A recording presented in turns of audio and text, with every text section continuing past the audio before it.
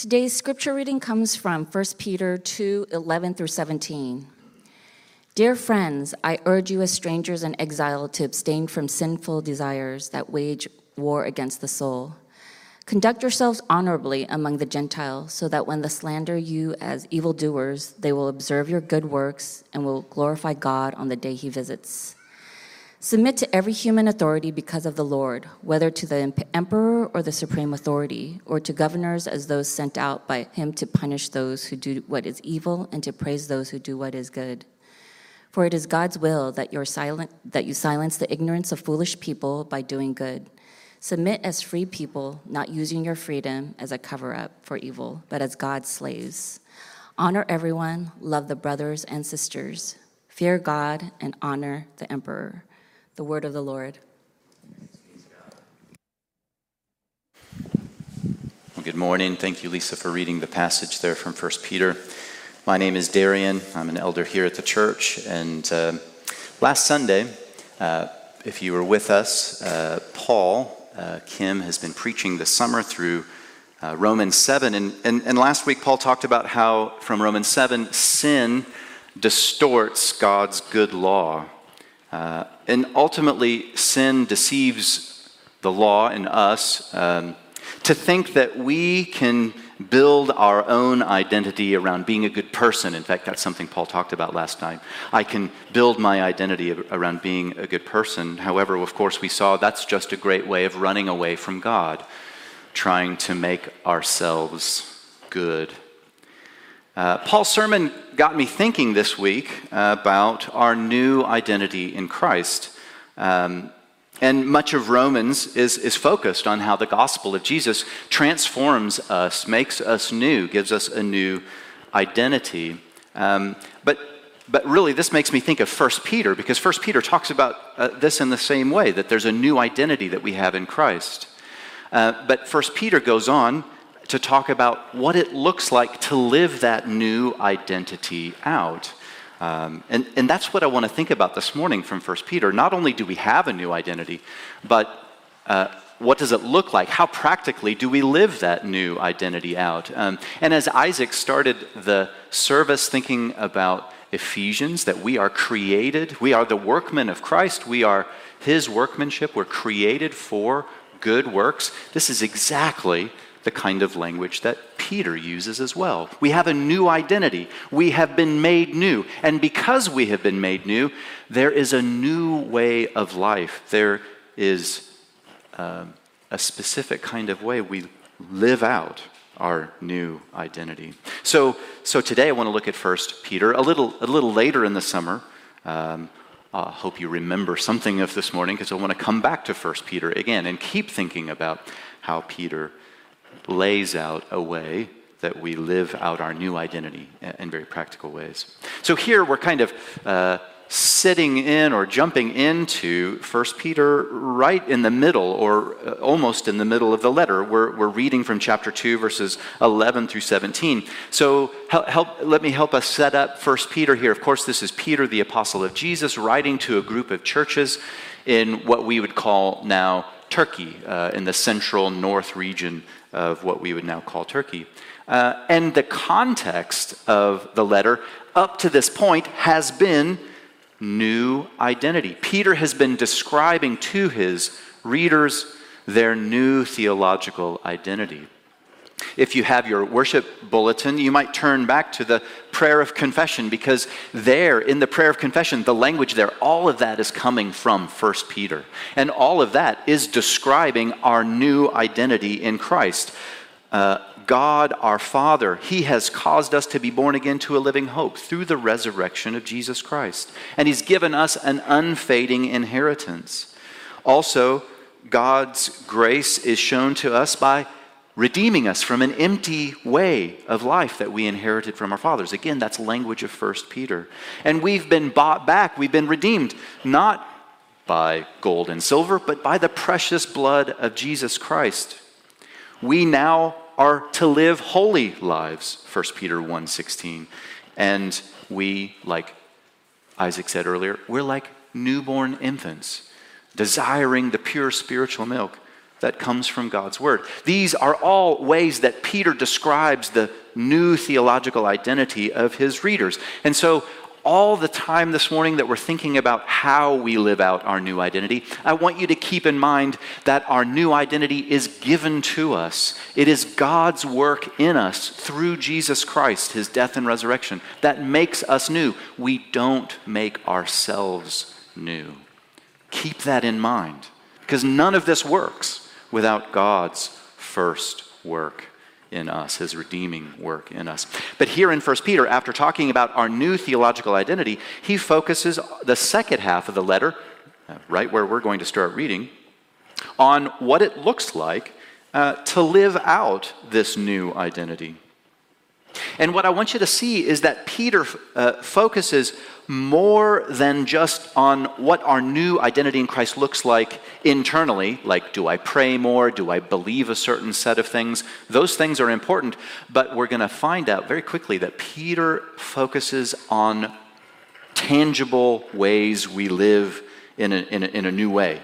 Our new identity is shown by what we do, not just privately in our spiritual lives, but how we conduct ourselves in public, in front of a watching world. So new identity in Christ is a very public thing, and it's for the purpose of witness, communicating a new reality has come about. Not just for me, I have a new identity, but a new reality has come about. The Son of God has been risen from the dead, and that has changed everything. So living out our new identity is external, it's public, and it's for the purpose of witness. Okay, so this morning we're going to look at verses 11 and 12 first. And in these two verses, this is like the transition in the whole letter. So Peter has been talking about new identity, our new theological identity in Christ. Verses 11 and 12 of chapter 2 are the transition. And then the rest of the letter, he's unpacking or saying more and more about what it practically and tangibly looks like for us to live that new identity out in the world.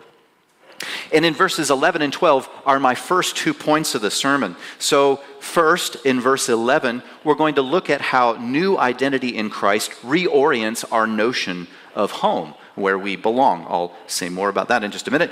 Second, then, in verse 12, we're going to look at how new identity in Christ sets us on a mission, gives us new marching orders. And those marching orders are mission into the world, evangelism and communicating to the world around us this new reality. So those are the first 2 points in what I want to talk about today. That's verses 11 and 12. And in those 2 first points are basically the context, the overarching or the large context in which we live out our new identity in Christ. Now, what comes next, the third point, because you can't have a sermon without 3 points, so here's the third point. What comes next in 1 Peter is actually a list, and it's a long list of very practical ways we live out this new identity. And today we're only going to look at the first example of that longer list. Later in the summer, I'll come back to chapter 2 of 1 Peter and continue down that list, but we're only going to look at the first example in that list, and that's the third point of the sermon today. And that point is that living out our new identity in Christ in verses 13 through 17 of 1 Peter chapter 2 is to live in submission to the government. Whoa, how does that work? So hold on, we'll get to that. But that's the first way Peter describes how we live out our new identity. It's in submission. Not very popular to talk about submission. But first of all, I want to look at verses 11 and 12 and kind of set the context for how we live out our new identity, this new reality that God has made true of us through Christ. So first of all, look at verse 11. First, the first point here, and it should be up on the slide. New identity in Christ reorients our notion of home. Verse 11 again says this, "Dear friends, I urge you as strangers and exiles to abstain from sinful desires that wage war against the soul." Now, the first thing I want you to notice is what Peter calls his audience. Can you tell what he calls his audience? He calls them, well, they're not very encouraging things. He calls them strangers and exiles. this is not in the bulletin, but if you have your Bible and look at 1 Peter chapter 1, verse 1, this is very similar to language Peter uses there at the very beginning of the letter. In chapter 1, verse 1, Peter says, to those chosen, living as exiles. And then he lists the areas where they're living as exiles. The ESV, another translation of the New Testament, reads, to those who are elect exiles. Elect exiles. That's a really strange way to try to talk about the audience. Elect exiles. The first thing I want you to see is that this language comes from the Old Testament. Both the word elect and the word exile. Both of those terms are coming from the Old Testament, the story of Israel. First of all, of course, Israel is, in the Old Testament, God's chosen people. Throughout the Old Testament, Israel is God's chosen people, called to a holy way of life, part of God's covenant, and set apart from the other nations.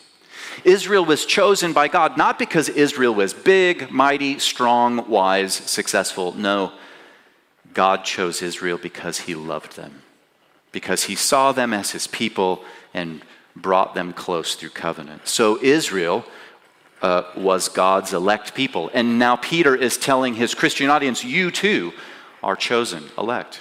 God has sought you out, rescued you.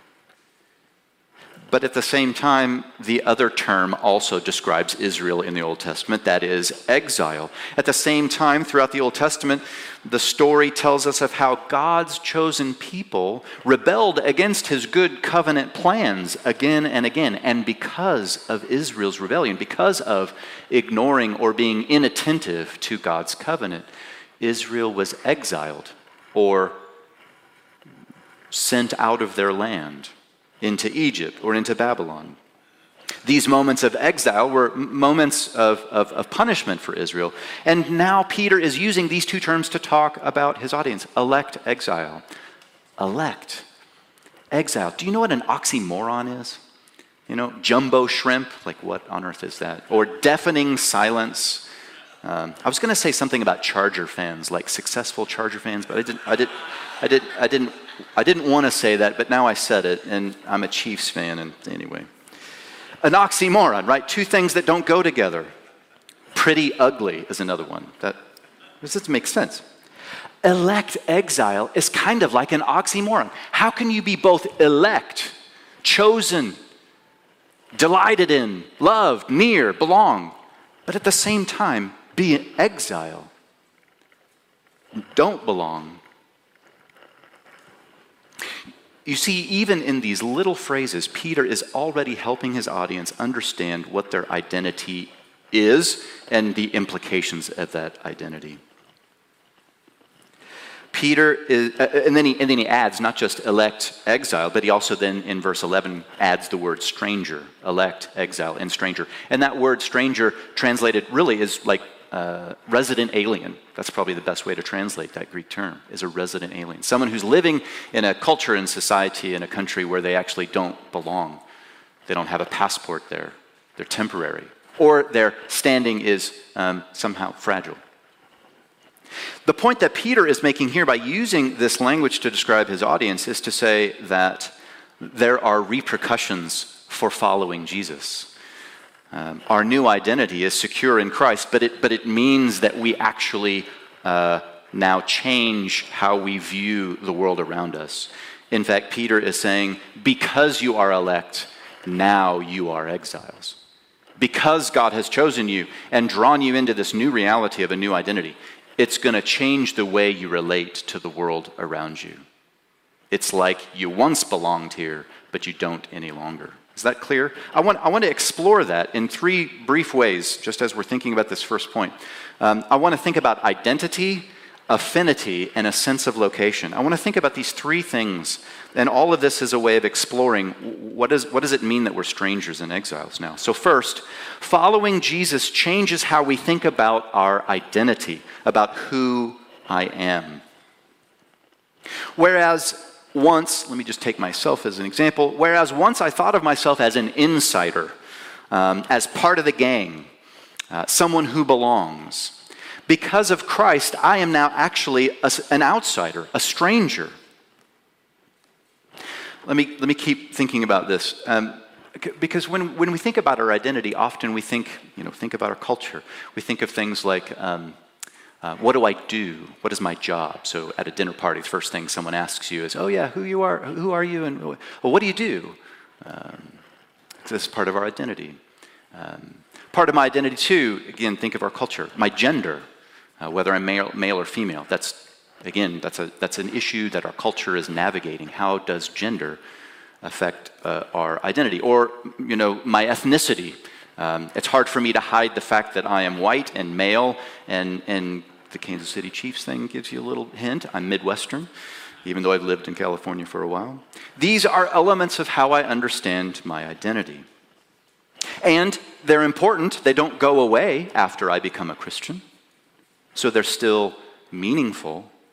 However, I think what I want to say here is that my identity fundamentally is not now determined by the color of my skin or the gender that I have or my job, but my fundamental identity now is in Christ.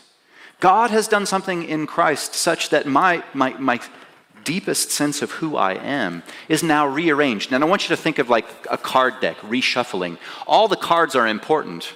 All those pieces of who I am are important, but because I am now in Christ, I reshuffle the deck. And the card that floats to the top is the card called in Christ. I am now a new creature.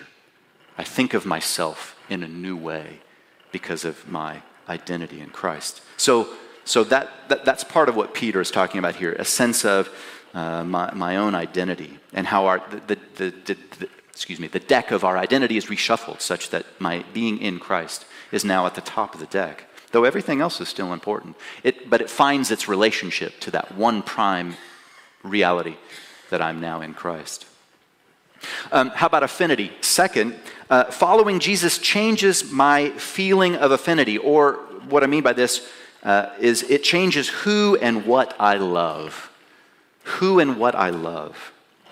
That is, people who I love and things that I prefer or things that I love are now radically reoriented by following Jesus. Whereas it was easy for me to love thoughtful, college-educated professionals, basically people like me.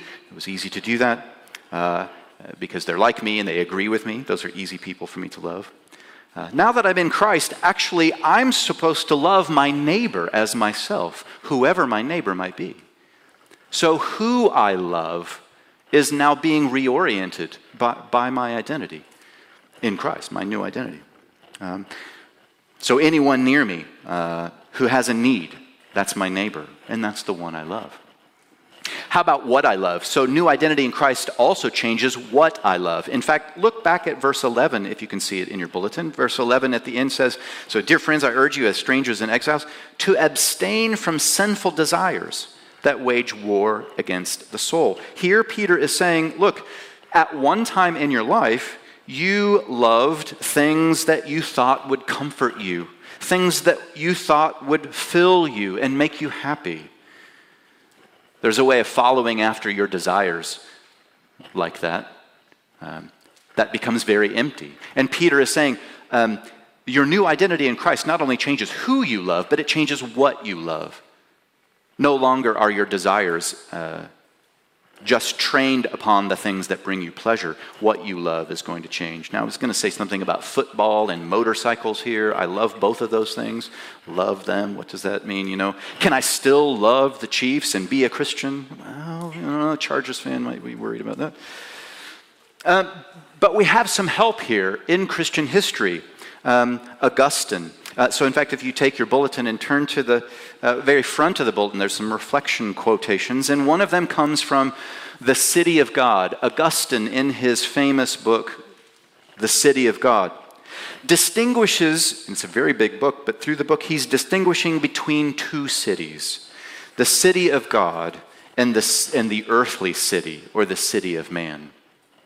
And very much like us before Christ and after Christ, here Augustine is distinguishing between two cities, and he's using the distinguishing tool of what you love. What you love is what distinguishes whether you are part of God's city, the city of God, or the city, the earthly city. And here the quotation says this at the beginning of the worship folder. Augustine says, "We see then that the two cities were created by two kinds of love. The earthly city was created by self-love, reaching the point of contempt for God. The heavenly city, by the love of God, carried as far as contempt for self." So Augustine is saying, here's how you distinguish between the city of God and the city of man. The earthly city is what you love. Augustine gives this really interesting illustration of being in a theater. We could imagine, a football stadium, a SoFi Stadium or something, where you're cheering for the Chiefs, not for the Chargers. And you have this great mass of people, and they're all watching the same spectacle. How do you determine who are citizens of heaven and who are citizens of the earth? Because they're all mixed together. And Augustine says this: when the audience views acts of brutality, acts of power, acts of subjugation, acts of sexual indiscretion, a certain part of the audience cheers. They stomp their feet. They stand tall and worship. They love what they've just seen. But at other moments in the performance, love, self-sacrificial love, goodness, righteousness, kindness is played out in front of the audience, and a different group of people in the audience stand and cheer. Are you seeing what I'm saying?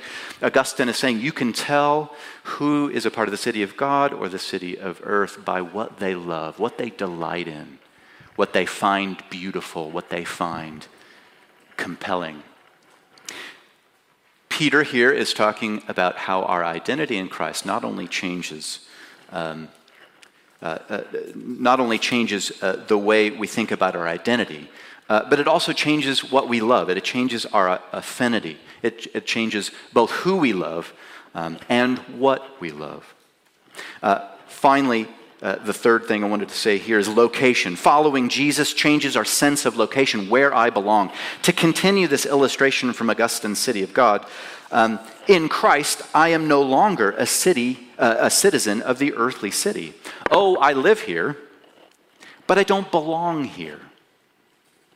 I'm not defined by the logic or the values of this earthly city any longer. In fact, my status as a citizen of the kingdom of God means that or the city of God, means that I am now a stranger. I'm a resident alien. Where I once was right at home, I'm no longer at home.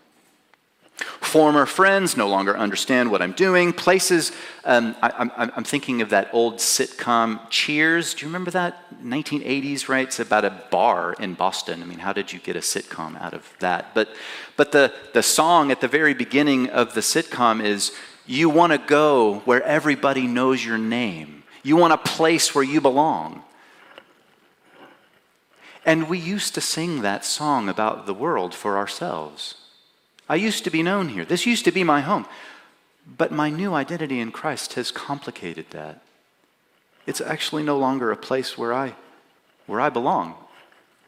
But this dislocation, or perhaps better, relocation, is not for the purpose of hating the world, nor is it for the purpose of separating from the world. And here's where I'm going to offend some people. It's also not so that we put a bumper sticker on our car, not of this world. Have you seen that bumper sticker, by the way? If you have one, it's okay. However, when I first moved to Southern California, I started seeing this bumper sticker. And first, I didn't know what it meant. And I know the Bible, right? And then I thought, oh, I see. Yeah, they're saying I'm not of this world. But I worry about that idea, because our new identity that complicates our relationship with the world around us isn't so that we hate the world, isn't so that we separate from the world. In fact, this moves into the second point. It moves into verse 12. Our new identity, our reoriented home, as it were, our exile status, does not mean that we give up on the world. In fact, we have a mission to the world. Because of our citizenship in the city of God, this does not mean that Christians should abandon the world around us. Note what Peter says in verse 12. Let me read it for us again. He says, "Conduct yourselves honorably among the Gentiles, that is, for Peter, among those who do not believe. Peter is expecting Christians to live around people who aren't following Christ. Conduct yourselves honorably among the Gentiles, those who do not believe, so that when they slander you as evildoers, they will observe your good works and will glorify God on the day he visits. Notice that Peter expects the church, Christians, to live in the world. And not only to live in the world, but to live conspicuously. What would it look like for Christians to live a conspicuous life? Not obnoxious, but conspicuous. I think maybe just all kinds of applications are flowing into my head at this moment. So here at church, we follow a liturgy that can be really strange for the world, right? So it's Christian, or somebody who's not a Christian, never come. If that's you today, we're so glad that you're in our meeting this morning. We want people who are thinking about Jesus, exploring what it means to be a Christian, to come and to feel comfortable here. And as we follow the liturgy, which is something strange, we're trying to explain it as we go through. Why do we do a call for worship? In a moment, what are we doing when we do Lord's Supper? We want to live conspicuously, but intelligibly. We want people to see and understand, what is this new life that we're living? Peter calls Christians to live conspicuously before a watching, unbelieving world. Why? For the purpose of witness, so that they might see. They might see good lives lived out in the midst of a non-believing world. I'm going to say a little more about that in just a minute. But I want to dwell just briefly on this point in verse 12, that such witness, living conspicuous lives of goodness, is costly. Look at what verse 12 says. It says, when they slander you. I really wish that said if they slander you, but that's not what the text says. It says when they slander you. So notice Peter is expecting that when you live your new identity in Christ out in front of a watching world, you're going to experience pushback and resistance, and maybe even outright persecution. When they slander you as evildoers. Notice something else there. When they slander you as evildoers. As a Christian living out your new identity, Peter is saying you need to live good lives. You need to do good works. Remember what Isaac was saying about the memory verse, that we are created in Christ Jesus for good works. Peter is actually saying, guys, when you live your life out in front of a watching world, you live your new identity in Christ out in front of a watching world, and you're doing good, you're doing the right thing, you are going to be misunderstood. And being misunderstood by the world, you're going to be resisted. And I think the encouraging, well, this is not so encouraging, but the pep talk that I would give us is, when that happens, endure, keep going. Don't have the expectation that the world is going to applaud your life in Christ. Don't have the expectation that you're going to be understood. In fact, expect to be misunderstood. Expect to do right and suffer for it. That's actually the example that we have in Christ. We'll look at that later in the summer. But Peter is saying, when you live a conspicuous life of goodness in front of others who are watching, you will probably be slandered for it. And when you are slandered for it, Peter is basically saying, keep going, so that they will observe your good works, so that they will see it. Peter here is expecting that as you live your life out in front of a watching world and you receive flack or resistance, the way you respond to that, people are watching. And while they watch, the hope is that they will begin to see this witness, or they will receive this witness. This is what Christ and new life in Christ is all about. So here is the context, those first two verses, 11 and 12. This is the context for living out new identity in Christ. A new sense of home, a recalibration of our notion of identity and what we love. And also that we are to live conspicuously in front of a watching world. We're not to hide or to separate, but live in front of others. And that might be a hostile situation. So all of that is the context.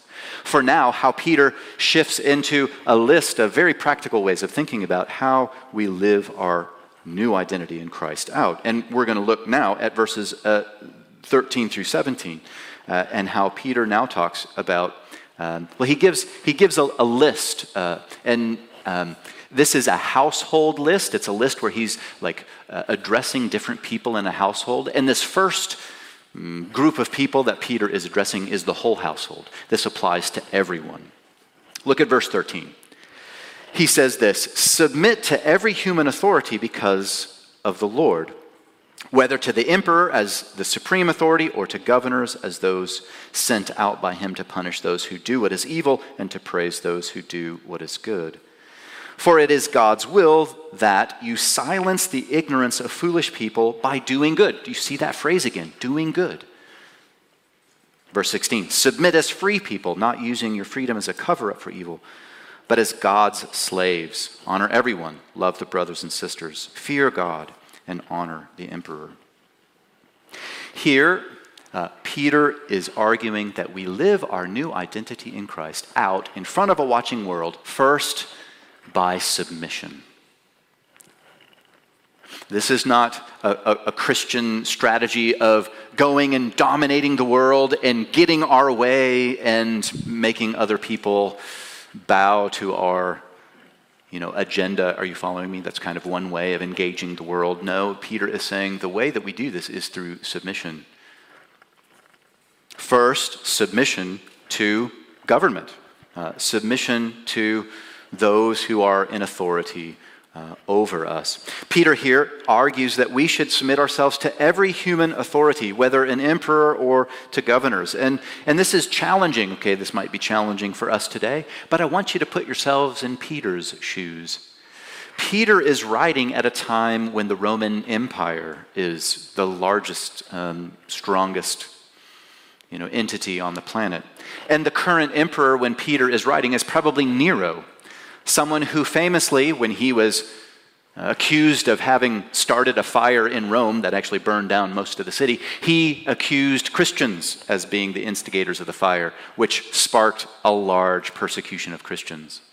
So much so that at one of Nero's dinner parties, he actually strung Christians up on poles, doused them in oil, and lit them on fire as torches for his dinner party.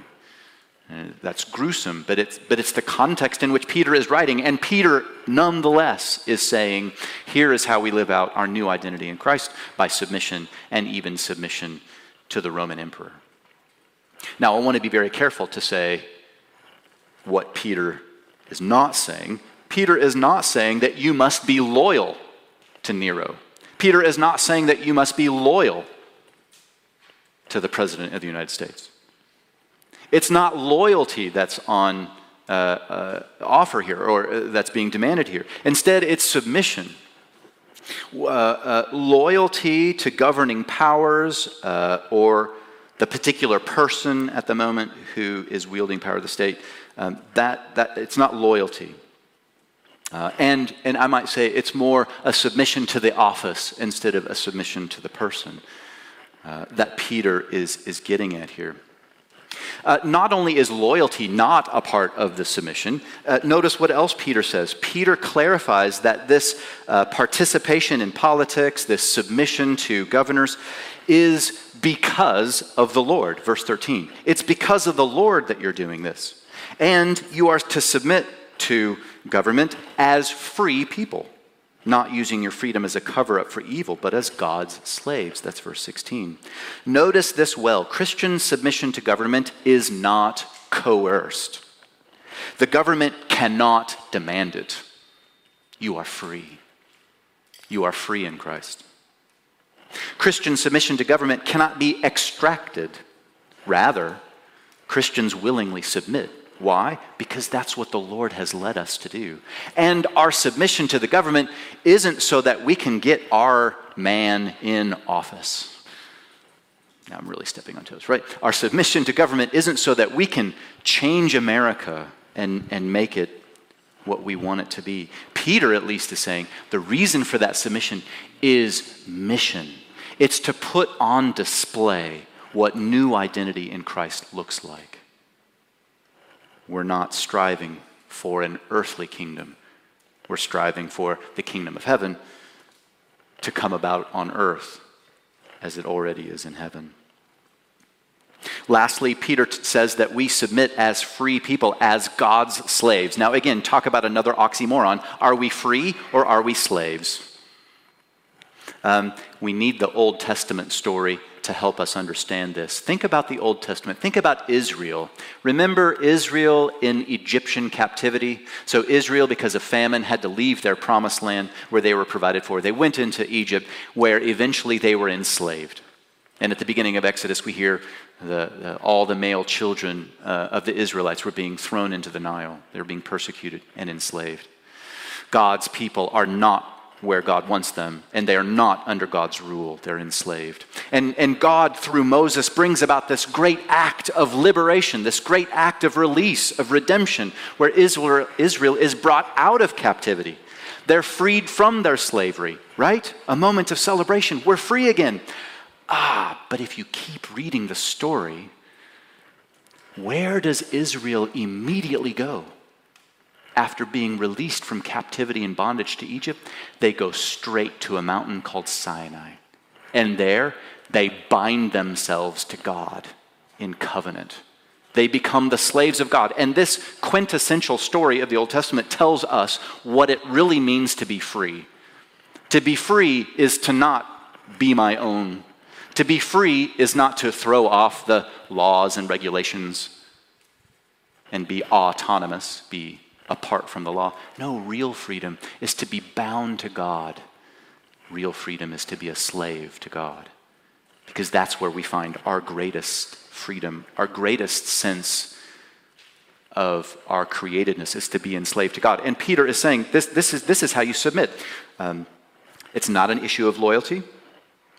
You submit because the Lord has called you to submit, not because you're coerced to submit, not because your submission is extracted from you. And also you submit as free people, as slaves to God. And notice, very last little characteristic of how we submit, look at verse 17. Peter says, honor everyone, love the brothers and sisters, fear God, honor the emperor. That's a really important last thing for Peter to tell us, because whereas we honor and give honor to those who are due honor, we reserve fear for God alone. In other words, there's like a greater fear that we give God. There is a loyalty that we give God, but there is an honor that we can give to other people. And I think Peter is trying to help us see that anytime you are living out your new identity in Christ in the public sphere, and part of that means submission to government, is you always know your greatest loyalty. That trumps any other loyalty, trumps any other connection you might make. So here, we might ask some questions. Though we are now citizens of heaven and we live in the earthly city, how do we live out our lives around people who have strikingly different values and strikingly different agendas? Peter doesn't say to separate and live in a monastery or to separate from the world around us. Instead, he's very interested in us living out our identity in this world and in the sphere of politics. Now, that doesn't mean all of us have to go into, please let us not all become politicians. That would not be helpful. But it means that we have to think about how we engage the public world, and how do we engage as Christians with a new identity. So here's a conclusion. We've talked through these 3 points, and later in the summer we'll talk about more ways in which Peter unpacks how we live out our new identity. But I want to finish by reflecting on this specific application of how we think about Christians engaging in politics. I think there are 3 common Christian approaches to politics. And I'm getting this from a book called To Save the World by James Davidson Hunter. Now, James Davidson Hunter, he's visited Biola before, where I teach. He is a sociologist at the University of Virginia. He's a deeply Christian man. In fact, I think he dedicates the book to Tim Keller. James Davidson Hunter argues against these 3 common approaches to politics. Let me go through them just briefly. First, the Christian right. The Christian right Hunter says, is a posture of take back America from the liberal agenda. This is usually motivated by fear of losing American values. However, this approach is most concerned with either keeping the status quo or with getting back to an idealized time in American history, a time which may never have actually existed. Here, we could bow to the idol of America as savior, or democracy as savior, or a certain kind of cultural, conservatism as savior.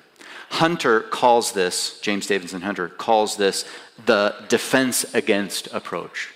This is the defense against approach in Christian engagement with politics. Second, the Christian left. This is a posture of resisting power and oppression for the sake of defending the rights of those who are not in power. However, this approach often is so concerned to revolutionize culture or politics that little concern is given to what is right, to what is ethical. Here we could bow to the idol of relevance. In fact, Hunter calls this the relevance to approach to politics. Third, there's an approach that he calls the Neo-Anabaptist approach. The Neo-Anabaptist approach. This is a posture of disengaging with politics altogether. This approach concludes that when Christians become involved in politics, they necessarily compromise and distort the gospel. Therefore, the church is at its best when it prophetically speaks to culture and politics, but not being a part of culture and politics. So it's speaking from the outside. This, I think, raises the danger of self-righteousness. Here we could bow to the idol of self-righteousness. Why? Because if the church is not a part of culture, and the church thinks it's better than the culture, then there's this idea of self-righteousness, this idea that we're better than and can look down on culture. Hunter calls this the purity from approach.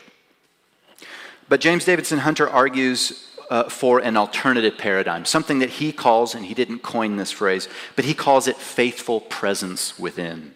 Faithful presence within, which he contends is a better view than all three because it gets beyond the desire to reclaim or take over or change the world, that's the Christian right or left, or it gets over the idea of forming our identity in opposition to the world, that's the Neo-Anabaptist view. Faithful presence within, says Hunter, is a kind of engagement with culture and politics that is shaped by Christ's ministry and Christian identity. Christians are exiles, and their task is to be faithfully present to each other and to the world, especially to those outside the church. Christians are to pursue others, identify with others, and labor toward the fulfillment of others in sacrificial love. Faithful presence. Let me read a larger section from Hunter's book, and he gives a very interesting illustration of voting. So hang on with me here. I thought this was a very practical illustration of engagement with politics and the issue of voting, whether or not we vote. Hunter says this: a final irony has to do with the idea of political responsibility. Christians are urged to vote and become involved in politics as an expression of their civic duty and public responsibility. This is a credible argument and a good advice up to a point. Yet in our day, given the size of the state and the expectation that people place on the state to solve so many problems, politics can also be a way of saying, in effect, that the problems should be solved by others besides myself, and by institutions other than the church. It is, after all, much easier to vote for a politician who champions child welfare than to adopt a baby born in poverty.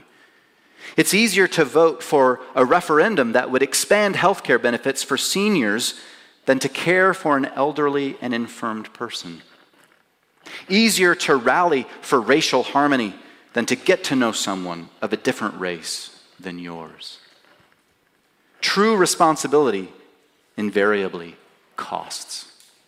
Political participation then, Hunter concludes, political participation then can oftentimes and does amount to avoiding responsibility. In fact, what he's saying there is that if we're only thinking about voting, and that's the only way we engage politics as Christian, that might be a way of avoiding the responsibility of being faithfully present. That's challenging. I find myself very convicted by that. I think this actually captures what Peter is calling us to do. This is how we live out our new identity in the public sphere.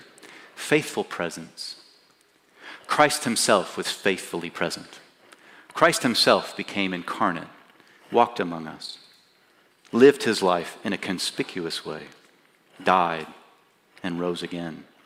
I think faithful presence, living out the gospel in both good words, evangelism, and good deeds, love to our neighbor. This is how the world has changed. This, I think, is how Peter is calling us to live out our new identity in Christ. Let me pray for us. Father, as we reflect on your words that we hear here in 1 Peter, Lord, help us as we're confronted by the reality that you, Lord, have worked in and for us in Christ. You have given us a new identity. Lord, we rejoice in that. But we pray, Lord, today as we've been reflecting, help us to think about what this means, how this changes the way we live in the world. Lord, even practically how we think about government, how we think about our participation in government, help us here, Lord. I pray that everything that I have said that has been unhelpful, that would be forgotten. I pray, Lord, that your words that we have reflected on from 1 Peter, that they would stand strong in our minds, that they would convict us, draw us to living a way of living faithfully, but Lord, of course, always in your power and in your presence. Lord, challenge us. Help us to live out our new identity in Christ, we pray. In Jesus' name, amen.